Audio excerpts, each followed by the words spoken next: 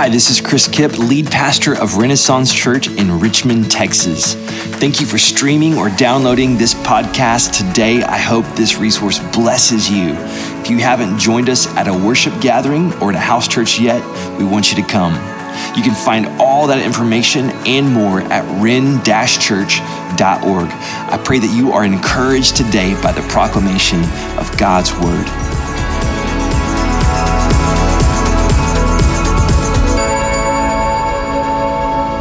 Good morning, Renaissance Church. How are we doing? Good. So I don't know about you, but the churches that I grew up in, there'd always be one Sunday out of the year where they kind of like reminded everybody that the youth pastor still existed. And so this kind of feels shockingly similar to this, where, you know, if your kid's not in youth, you would forget he existed, and you're like, hey, there's the one Sunday a year where he still exists. So I still exist, and I'm excited to be speaking with us today. And when Chris texted me and said, "Hey, you want to speak?" My first thought was, "Why?" My first thought was, "Why would you want someone like me?" And I began to go back through my head of all my mistakes, all my faults, all my flaws, all my fears, everything that would possibly prevent me from coming up here today. And that's when it hit me that none of us are deserving to carry the message of the gospel that we have today. The ability to carry the message of the gospel is a privilege granted to us by God himself through the topic of today, through grace. So grace, as they define it, is this unmerited gift. Like, it's something that you get that you did not put any effort into earning. I was texting with a friend this week, and I was telling him about this topic, and he gave me this acronym. He said, grace is God's riches at Christ's expense, which means there was nothing that we did to earn our position, to earn our standing at the cross. There's nothing we could possibly do. And so I want to take us back in a little bit of history. You might have heard this one before, but there were two people in a garden one time, long time ago. Their names were Adam and Eve. And they had everything that they needed to live in this perfect, amazing relationship with God. There was no need, there was no fault, there was no flaw with that. You know, the Bible tells us that they walked in the garden with them. God walked in the garden with them, and yet something happened that shifted that position and affected the rest of history, the rest of humanity. They were tempted by something that they already had. See, the Bible tells us that we were made in the image of God, which means God was like, I'm going to make you in my image. That's what it means. Like, we had everything we needed to be in perfect, holy, blameless relationship with Christ at the very beginning, with God at the very beginning. And yet we were tempted by something that we already had. So the story goes, and the Bible goes, that the serpent came along and he said, hey, you know those two trees that God told you not to eat off of? Just go ahead. You're going to become like him. Like, he doesn't want you to be like him. Just go ahead and eat them. And that's where the temptation came in. That's where the temptation came in, because the reality is that we were already like God. And what happened when Adam and Eve ate the fruit is, in their striving to become more like God, they actually had the opposite effect of what they wanted. It was the opposite intention. They said, all right, cool, we're going to do this. We're going to become like God. And so through their disobedience and striving, the opposite happened. There was a shift in the relationship. There was a huge cutoff in the relationship. And they were cast out of the garden, cast out of this perfect, intimate relationship with Christ. And we have to live in the tension with that in today's world. And the tension is that nothing you or I do affects our standing or God's favor towards us. There's nothing we can do, and there's nothing we have done that'll make God say, oh, yeah, cool, you get a free pass. All right. We're all going to stand before God on Judgment Day, and He's not going to look over our list of deeds and say, "Oh, you got an A in math, good. But you didn't give $20 to that person that one time that needed it, so that's going to count you out, right?" And then He's not going to go, "Okay, you fed the homeless, you gave money. Oh, you got A's in math and English, very good." There's not going to be a list or a checklist that we can do that's going to, change God's status. The fact remains is that without grace, without the blood of Christ, there's no access. There's no access. And so, kind of starting off today, I want to talk about how grace is the opposite of human nature. I don't know if you guys do this, but when you help somebody move and you provide the labor, the expectation at the end of it is that the movee, the person who's like moving, changing apartments, kind of provides pizza or something for everyone, right?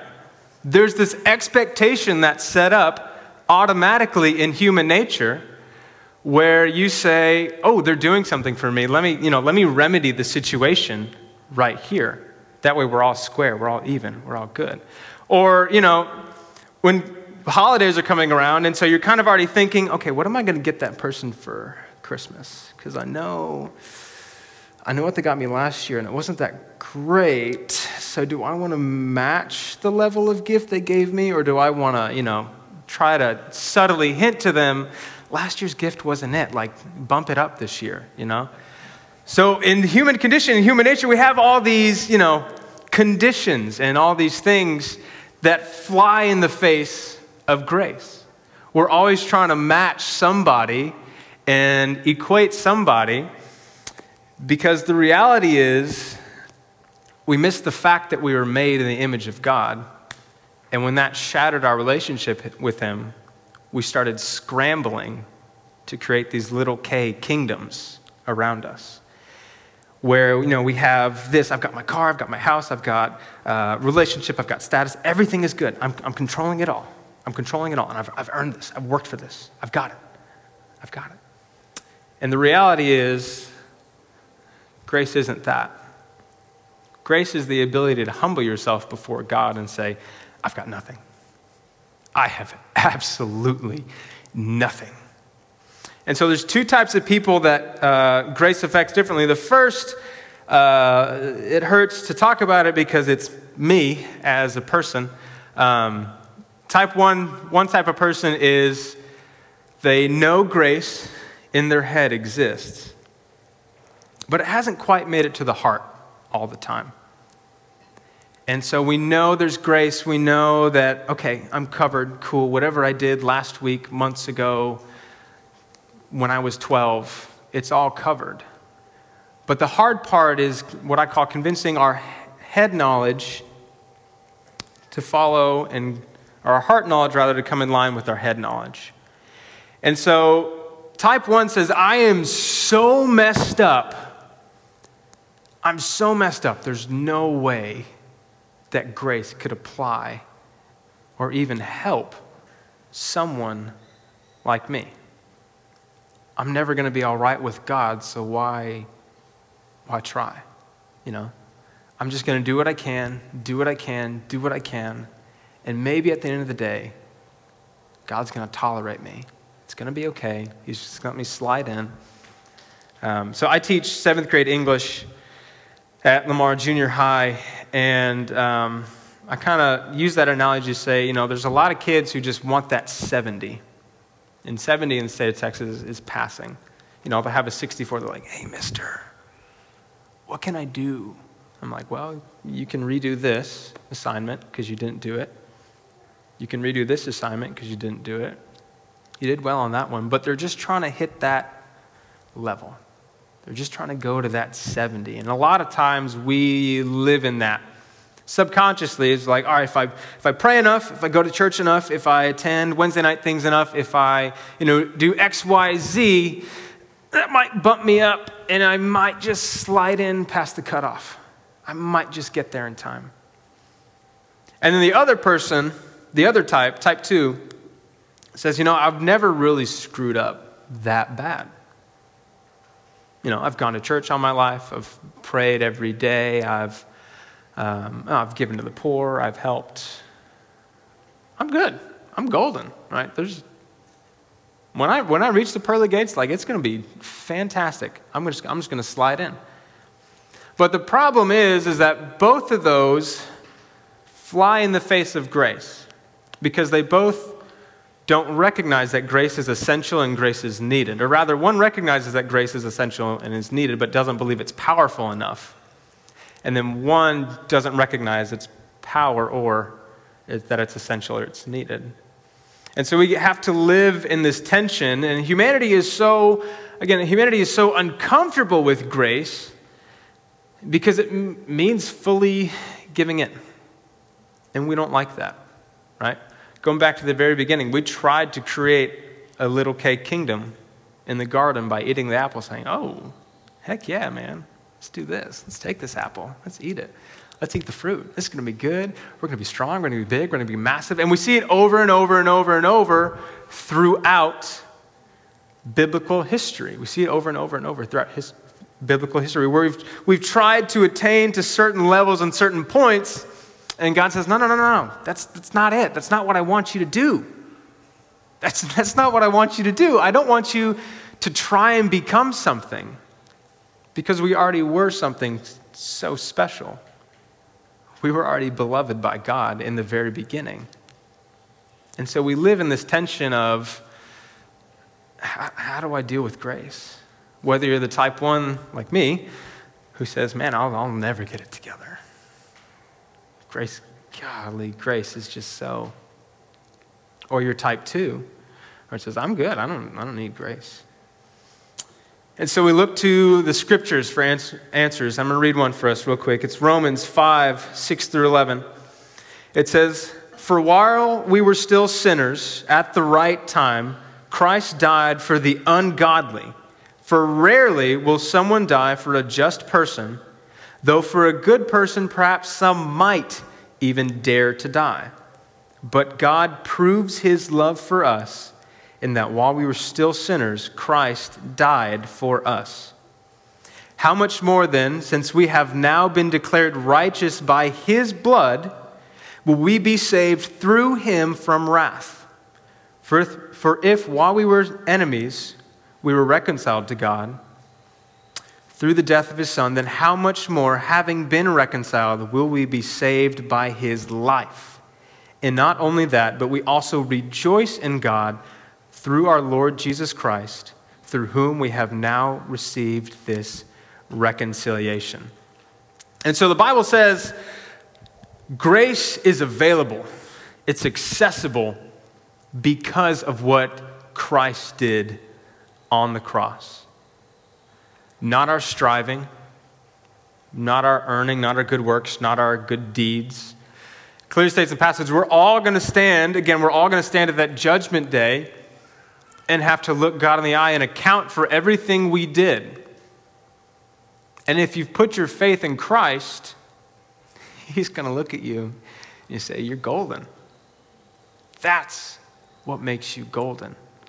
Not our works, not our efforts, not our strivings, not going to church 5 times a week, not going to church 52 times a year, hitting every Sunday or Wednesday, whatever's imaginable. But even sometimes we don't fully live in that truth.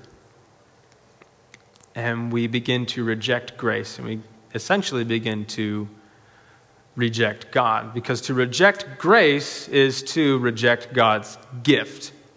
All right. So this week in school, we've been teaching on arguments. And in arguments, you have 2 points of view. You have a subjective point of view, which is an opinion. I think this political party is the best, or I think this political party is the best, or I put mayo on my stuff, and you should totally put mayo on your sandwiches, or no, you're never going to convince me to put mayo on anything. It's disgusting, right? Those are your subjective points of view. Those are your personal opinions. And then you have to back up that opinion with something that we call objective points of view, right? And those are facts, stuff proven, right? Those are facts. And so, The sun is hot. That is a fact. It's very hot. It will blind you if you stare at it. That is also a fact. So please don't stare at the sun. The sky is blue. Fact. I used this one with my kids this week. Gravity will always work, right? Gravity is a truth. It's something that you can't dispute. And if we are to be believers and we're to put our faith in Christ, that means there's one thing that we cannot dispute. And that is the fact that Christ died for you and I. He died on the cross for you and I. And when we reject grace, it's essentially we look at Christ. The two types of people look at Christ on the cross. And type 1 says, look, man, I see you're suffering, but that's not going to do enough for me. There's no way what you're doing right now is ever going to be enough to atone for what I've done, which flies in the face of the cross. And then you have type 2 who looks at the cross and says, I see what you're doing, but I'm good. I don't need it. Right? Both of those types of people, us, humanity, look at the cross and reject it. Reject the gift that is the death of our Lord and Savior, Jesus Christ. The passage says, for while we were still helpless at the right time, Christ died for the ungodly. The ungodly. In my life, I've had to come to grips with grace because it's uncomfortable for me. And I remember there were several times, especially one in college, where I would have people say, you can't crucify yourself, right? Even if you took both your legs, hammered in, took the other arm, hammered it in, you're still left with the one arm that's not hammered in because you can't crucify yourself. You can't save yourself. You can't make yourself good enough. And I've come to grips because there were so many times where I was like, God, if you just smite me, it'll all be over. It'll all be good. I won't have to worry about this anymore. It'll be good. Give me what I deserve right now. Give me what I deserve right now because I deserve death, right? Bible explicitly states that we have all fallen short and we deserve death. But grace and the unmerited gift of God is life, and not just life, but life abundantly. Where there is an abundance, there is an overflow, there is a plethora of life to be lived, to be enjoyed, to rejoice in. And so many times we'll come to the point where just, God, give me what I deserve and we'll be okay. That's it. Give me what I deserve and it'll be fine. But the reality is that even if he smited all of us right now and we all spent an eternity in hell, we still wouldn't make it to the pearly gates. That exchange doesn't work. We can't crucify ourselves. We can't punish ourselves. We can't work ourselves into a state where we reach perfect relationship with Christ. There's a judgment day coming, and no good deed is going to help us squeak by. And it's the uncomfortable truth still that we can't do anything. But there's hope. It says, for at the right time, Christ died for the ungodly. Which means the Savior of the world, who is up here, saw us down at the floor and said, I need to act on their behalf. Something needs to be done to save the people that I love, to save the creation that I love. And so we need to understand that grace was always the plan. There was no plan B, plan C, all the way through the alphabet. Grace was plan A from the very beginning. And we see this in the very beginning. When Adam and Eve were cast out of the garden, they weren't just, chucked out like an old shoe and said, all right, get out of here. I don't need you anymore, right? No, God in his mercy, God in his grace covered them with clothing. There was a sacrifice that took place to cover them, which foreshadows the coming of Jesus and his sacrifice to cover us.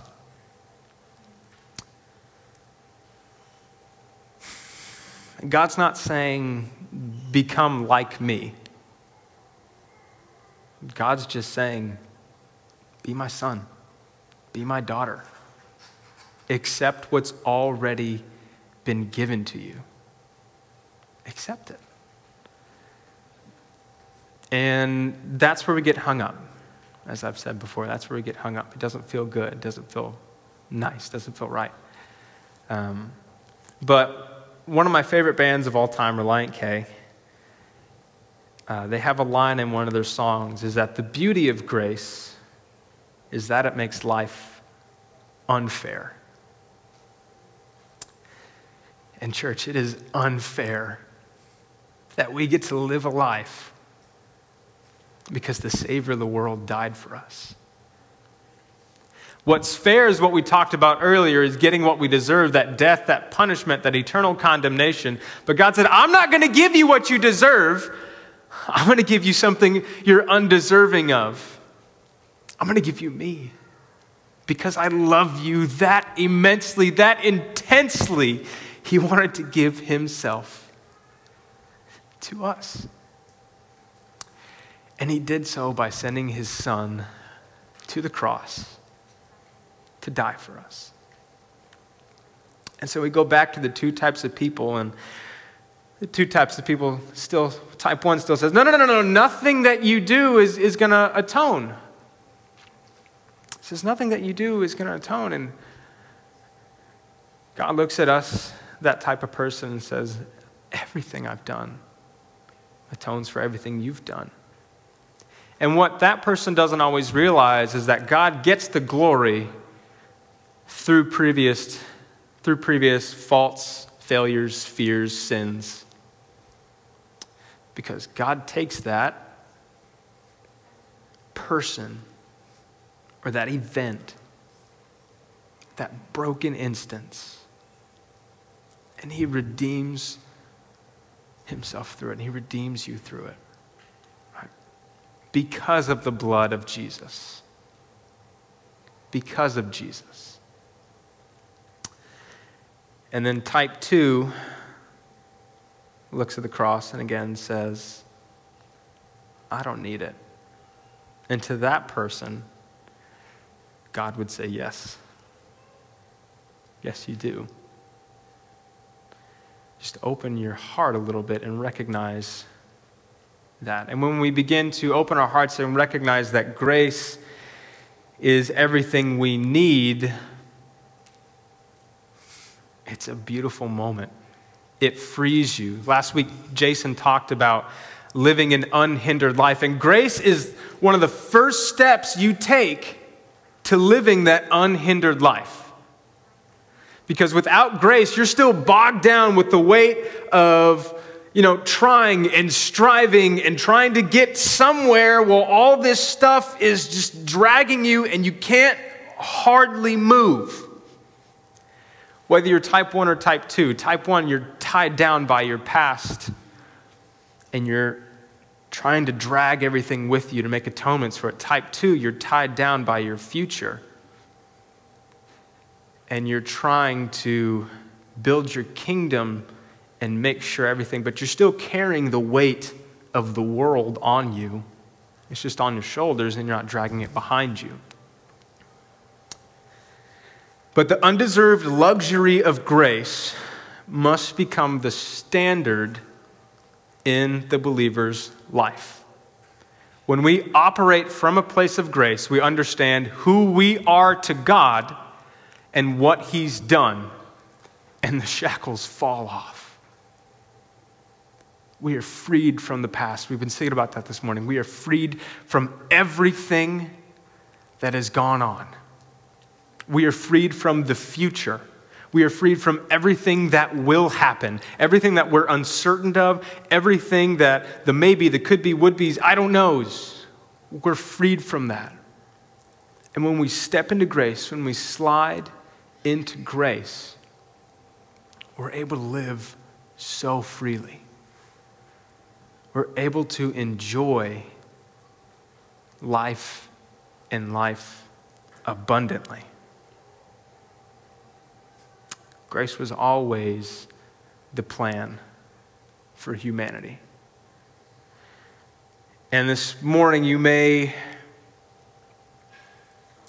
be resonating with something and it may feel uncomfortable, but that uncomfort is where change comes. That uncomfort is where growth and a shift happens. And so if you're uncomfortable, I would ask you to open your heart to the moment. Open your heart to God and allow Him to speak to that point or that part of you that's uncomfortable.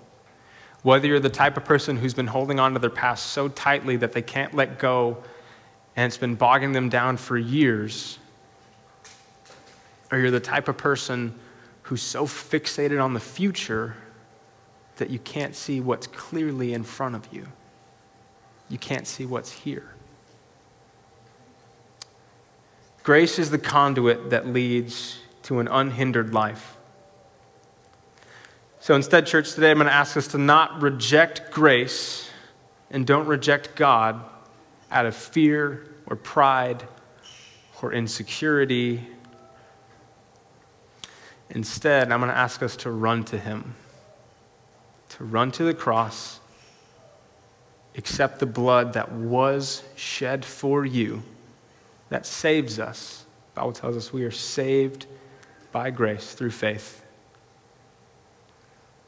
To put your faith in the sacrifice of Christ, to know that it's enough for the past, it's enough for the moment, and it's enough for the future. Thanks for listening to this episode of the Renaissance Church Sermon Podcast. To contact us or find out more information, visit ren-church.org.